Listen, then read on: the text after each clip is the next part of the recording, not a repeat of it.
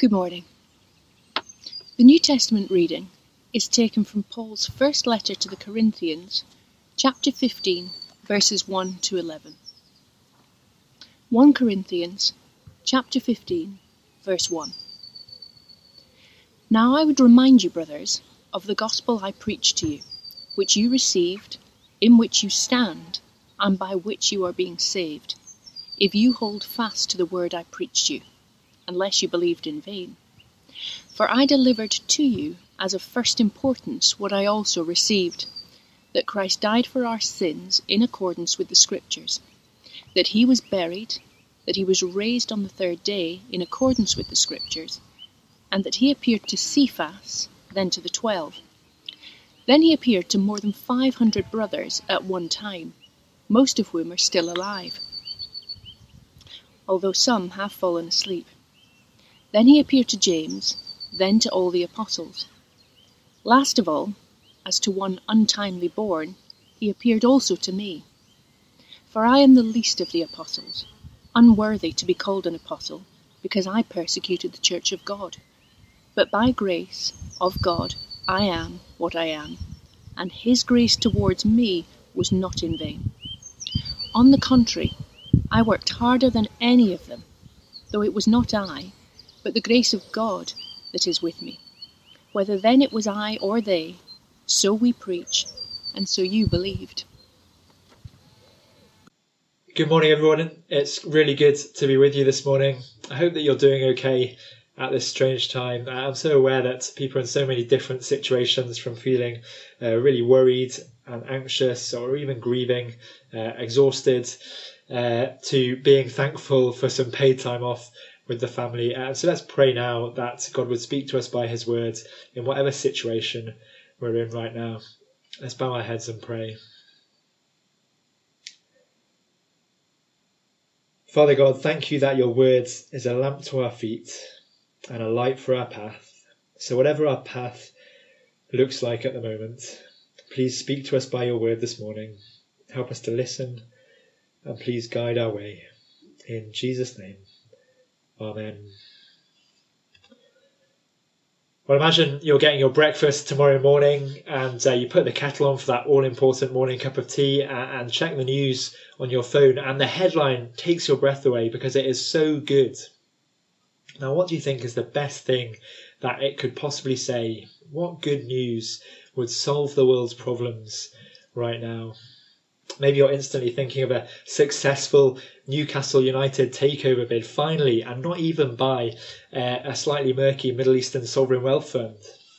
Or maybe it would be the Chancellor, Rishi Sunak, announcing that in an attempt to kickstart the economy and support airlines after lockdown, everyone in the UK is going to get a £10,000 holiday fund. How class would that be? I think that's a great idea. We should get writing to our MPs. But more seriously, what gospel, meaning good news, are we really tempted to think would solve all the world's problems? Maybe it's a coronavirus vaccine and an end to quarantine. Maybe it's every child in the world being able to receive a good education. Maybe it's the gospel of equality and human and freedom, or maybe it's the gospel of human progress. But none of those really add up. For example, the 20th century was the bloodiest in history, and we're often let down by those in power who have had great educations, aren't we? Now, of course, there's much that is good in those things I mentioned, but ultimately they'll never solve our problems because they don't address the root cause, which we'll come to later. And none of them solve the unspoken problem at the end of life, death. But the Bible passage we're looking at today tells us of a gospel that does bring true hope for humanity, for each one of us, a gospel that you can build your life on. Now, if you're tuning in today and you don't know much about the gospel, or maybe you're skeptical about it, firstly, it's great that you've joined us. You're always welcome with us. But secondly, stick with me, because surely it is worth getting properly informed before making your mind up about this gospel. And many people have found that it's not what they thought it was.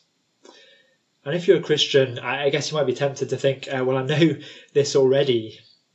But if this is the only true hope for the world, then we need to be crystal clear on what it is. And many Christians are confused. They might say that the gospel is following Jesus' commands or loving God and loving others. But those are all good things to do, but they're not the good news of the gospel. Which is why Paul says to the church in Corinth, chapter 15, verse 1, "Now I would remind you, brothers, of the gospel I preached to you, which you received, in which you stand, and by which you are being saved." We're diving into chapter 15 of 1 Corinthians today and over the next few Sundays.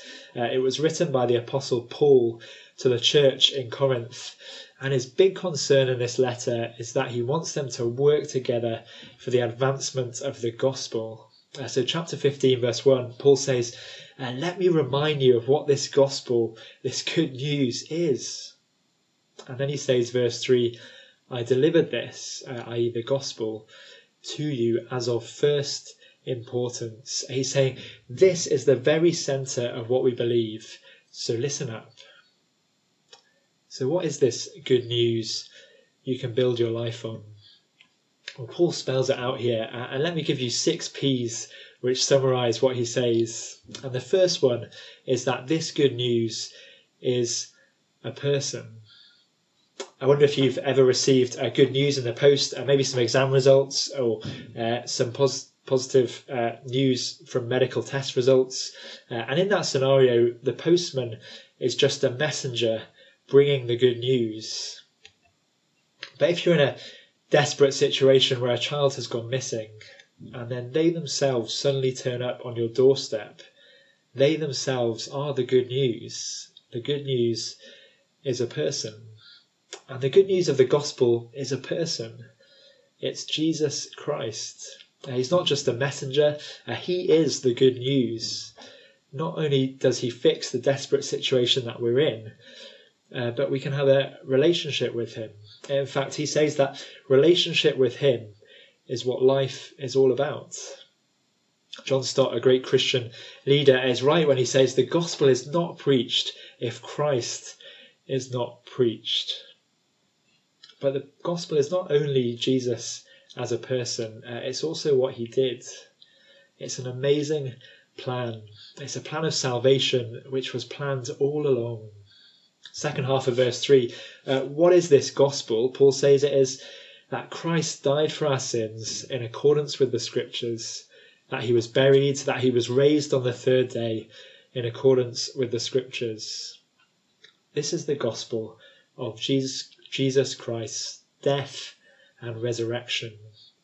But notice first that Paul keeps stressing that it's in accordance with the scriptures.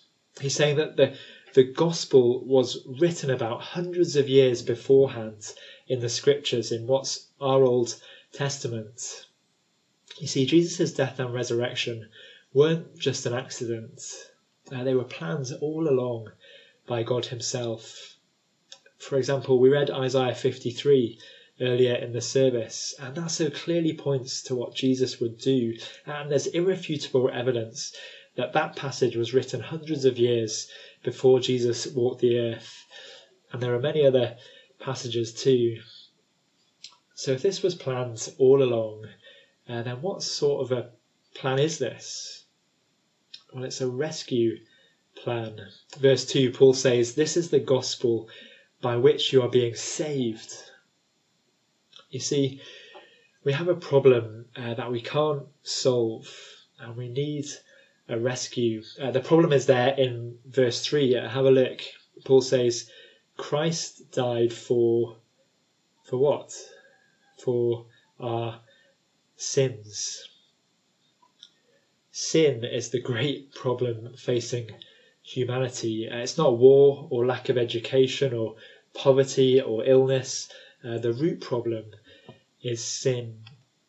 Sin is not just doing bad things, it's turning our backs on the God who made us and loves us. It's a personal offence against God himself. He's the source of all life. He sustains us. We're made in his image. And yet we decide that we want to be in charge and we say, shove off, God. My wife Sophie and I have 2 young children under the age of 3. They're a great blessing, but at the moment we're in the midst of potty training and it is hard work.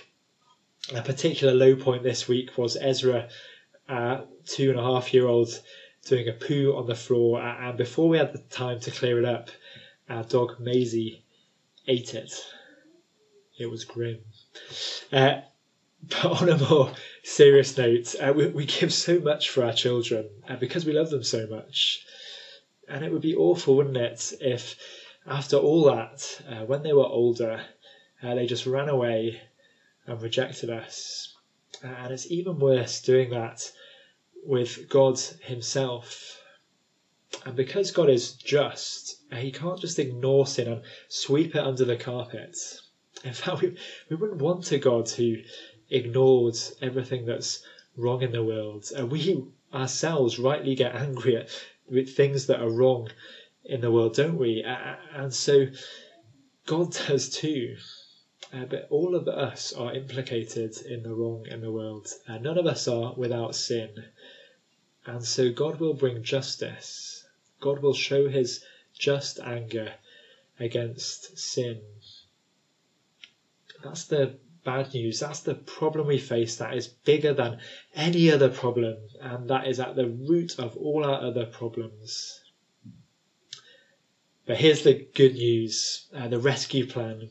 In another letter, Paul writes, Jesus rescues us from the coming wrath.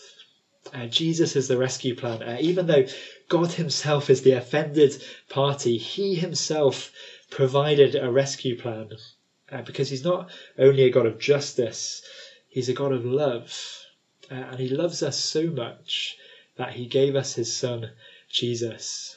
And Jesus died for our sins. Verse 3, he died the death that we should have died in our place, and then he rose again to prove that he had rescued us, so that we do not need to fear the coming wrath. So we don't need to be enemies of God, but instead can enjoy eternal life. And that is the amazing rescue plan which solves the biggest problem facing humanity. And it's the good news that every one of us needs to hear. You see, this gospel is incredibly powerful. If this is all sounding a bit abstract, Paul makes it personal by telling us the amazing story about the power of the gospel in his life. Take a look at verse 9. Paul says, "For I am the least of the apostles, unworthy to be called an apostle, because I persecuted the church of God. But by the grace of God I am what I am, and his grace toward me was not in vain. On the contrary, I worked harder than any of them, though it was not I, but the grace of God that is with me." In another letter, Paul says, "Christ Jesus came into the world to save sinners, of whom I am the worst." Paul knew he had done nothing to deserve this rescue. He had been someone who thought he was really holy and better than others, someone who didn't need a rescue.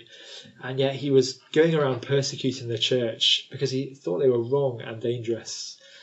But God, by his grace, opened Paul's eyes to understand the good news of Jesus, and it radically changed him. Paul tells us that he worked harder than any of the apostles for God's glory. But we see that he's understood the gospel because he reminds us that it wasn't him, but God's amazing grace at work in him, which enabled that change and that hard work. Paul's story shows us that the gospel is powerful to save even the worst of sinners and to transform them. And millions of people have found that to be true since then. One of the most famous being John Newton, who wrote the hymn Amazing Grace after being a slave trader, who then went on to help abolish the slave trade. He wrote, "Amazing grace, how sweet the sound that saved a wretch like me. I once was lost, but now am found, was blind, but now I see. The gospel that was powerful in Paul's day was powerful in John Newton's day, and it's powerful today. And if you're not trusting in Jesus right now, it's great that you're watching, but as an aside, let me say this good news isn't just an interesting headline. It's personal. It demands a personal response. When another apostle, Peter, explained the gospel to a crowd in the book of Acts, we're told that the people were cut to the heart. They say to Peter, "What should we do?" And Peter replies, "Repent and believe." The way to respond is to confess our sins to God and to put our trust in Jesus. But maybe you're skeptical about all this. You might be thinking, did Jesus really die and rise from the dead? And Paul wants to say to us in this passage, this gospel is persuasive. It's historical fact. Paul writes that the risen Jesus, verse 5, appeared to Cephas, Aramaic for Peter, then to the 12, then he appeared to more than 500 brothers at one time, most of whom are still alive, though some have fallen asleep. And people weren't mugs back then. Sometimes we like to think that, don't we? But they too struggled to believe that someone rose from the dead. But Paul says it was witnessed. It's reliable. This letter was written just over 20 years after Jesus died. Most scholars think 53 or 54 AD. And so many of those who witnessed Jesus' resurrection were alive. Say I told you that Newcastle United thumped Man United 5-0 about 20 years ago. You might be amazed, you might be incredulous. I mean, Man United were actually good back then. But there are plenty of people who watched Newcastle do just that on the 26th of October 1996. And likewise, you might think it impossible that anyone rose from the dead. But Paul is saying that there were plenty of people who witnessed him alive and who could reassure the Corinthians that this was not a fantasy cooked up by Jesus' friends to put a happy ending onto his life. No, this actually happened. The gospel is persuasive. It's fact. He's telling the Corinthian church, and now us, to examine the evidence properly and be confident in it. And this gospel isn't just Paul's message. He tells us in verse 3 that it was handed down to him. He received it, and he's now passing it on as of first importance. He says, verse 1, that it's in the gospel that we stand. It's in the gospel that we are being saved, if we believe it and hold fast to it. You see, the gospel is permanent. My final P, we never move on from it. It's the only thing that truly saves. It's the good news to build your life on, and far more than any other solution to human problems like those we talked about at the start. It gives true hope. I was listening to a podcast the other day with Nicky Gumbel, a well-known pastor in London, and he said that growing up and at the start of university, he was an atheist. In fact, he even wrote an essay disproving God. But when he finally sat down and read the New Testament, it came alive to him. Jesus walked off the pages and he said, this is what life is all about. This is the hope we're all looking for. And for those of us who are already putting our trust in this good news, let's never forget that this is the hope that every person needs. You see, are we tempted to slip into thinking that what people really need right now is a coronavirus vaccine and an end to the quarantine? Or are we praying that this time would bring people to understand the far greater hope that is in Jesus? I mean, by all means, let's pray for an end to the virus. But do we recognise that there is a far greater problem out there?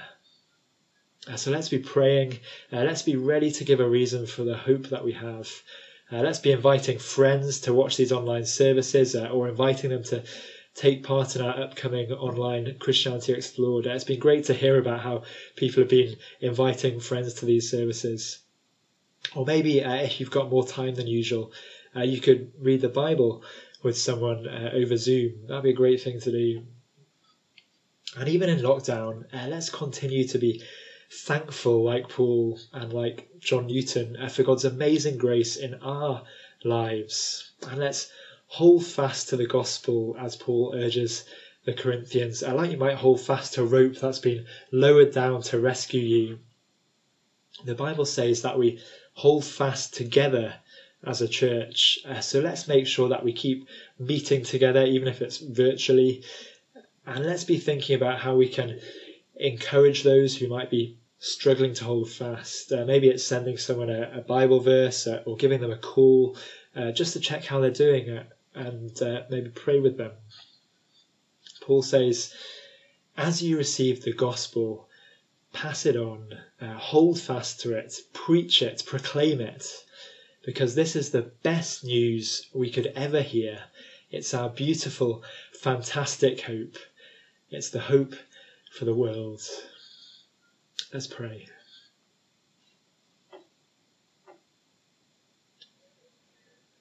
Paul says, now I would remind you, brothers and sisters, of the gospel I preached to you, which you received, in which you stand, and by which you are being saved, if you hold fast to the word I preached to you. Father God, we thank you for the gospel. We thank you for Jesus. Thank you for your amazing grace. Please help us to hold fast to the gospel at this uncertain time, whatever our current circumstances. Please help us to rejoice in it. Please help us to proclaim it as the hope for the world. Please give us opportunities for that, even this very week. We pray all this for your glory. Amen.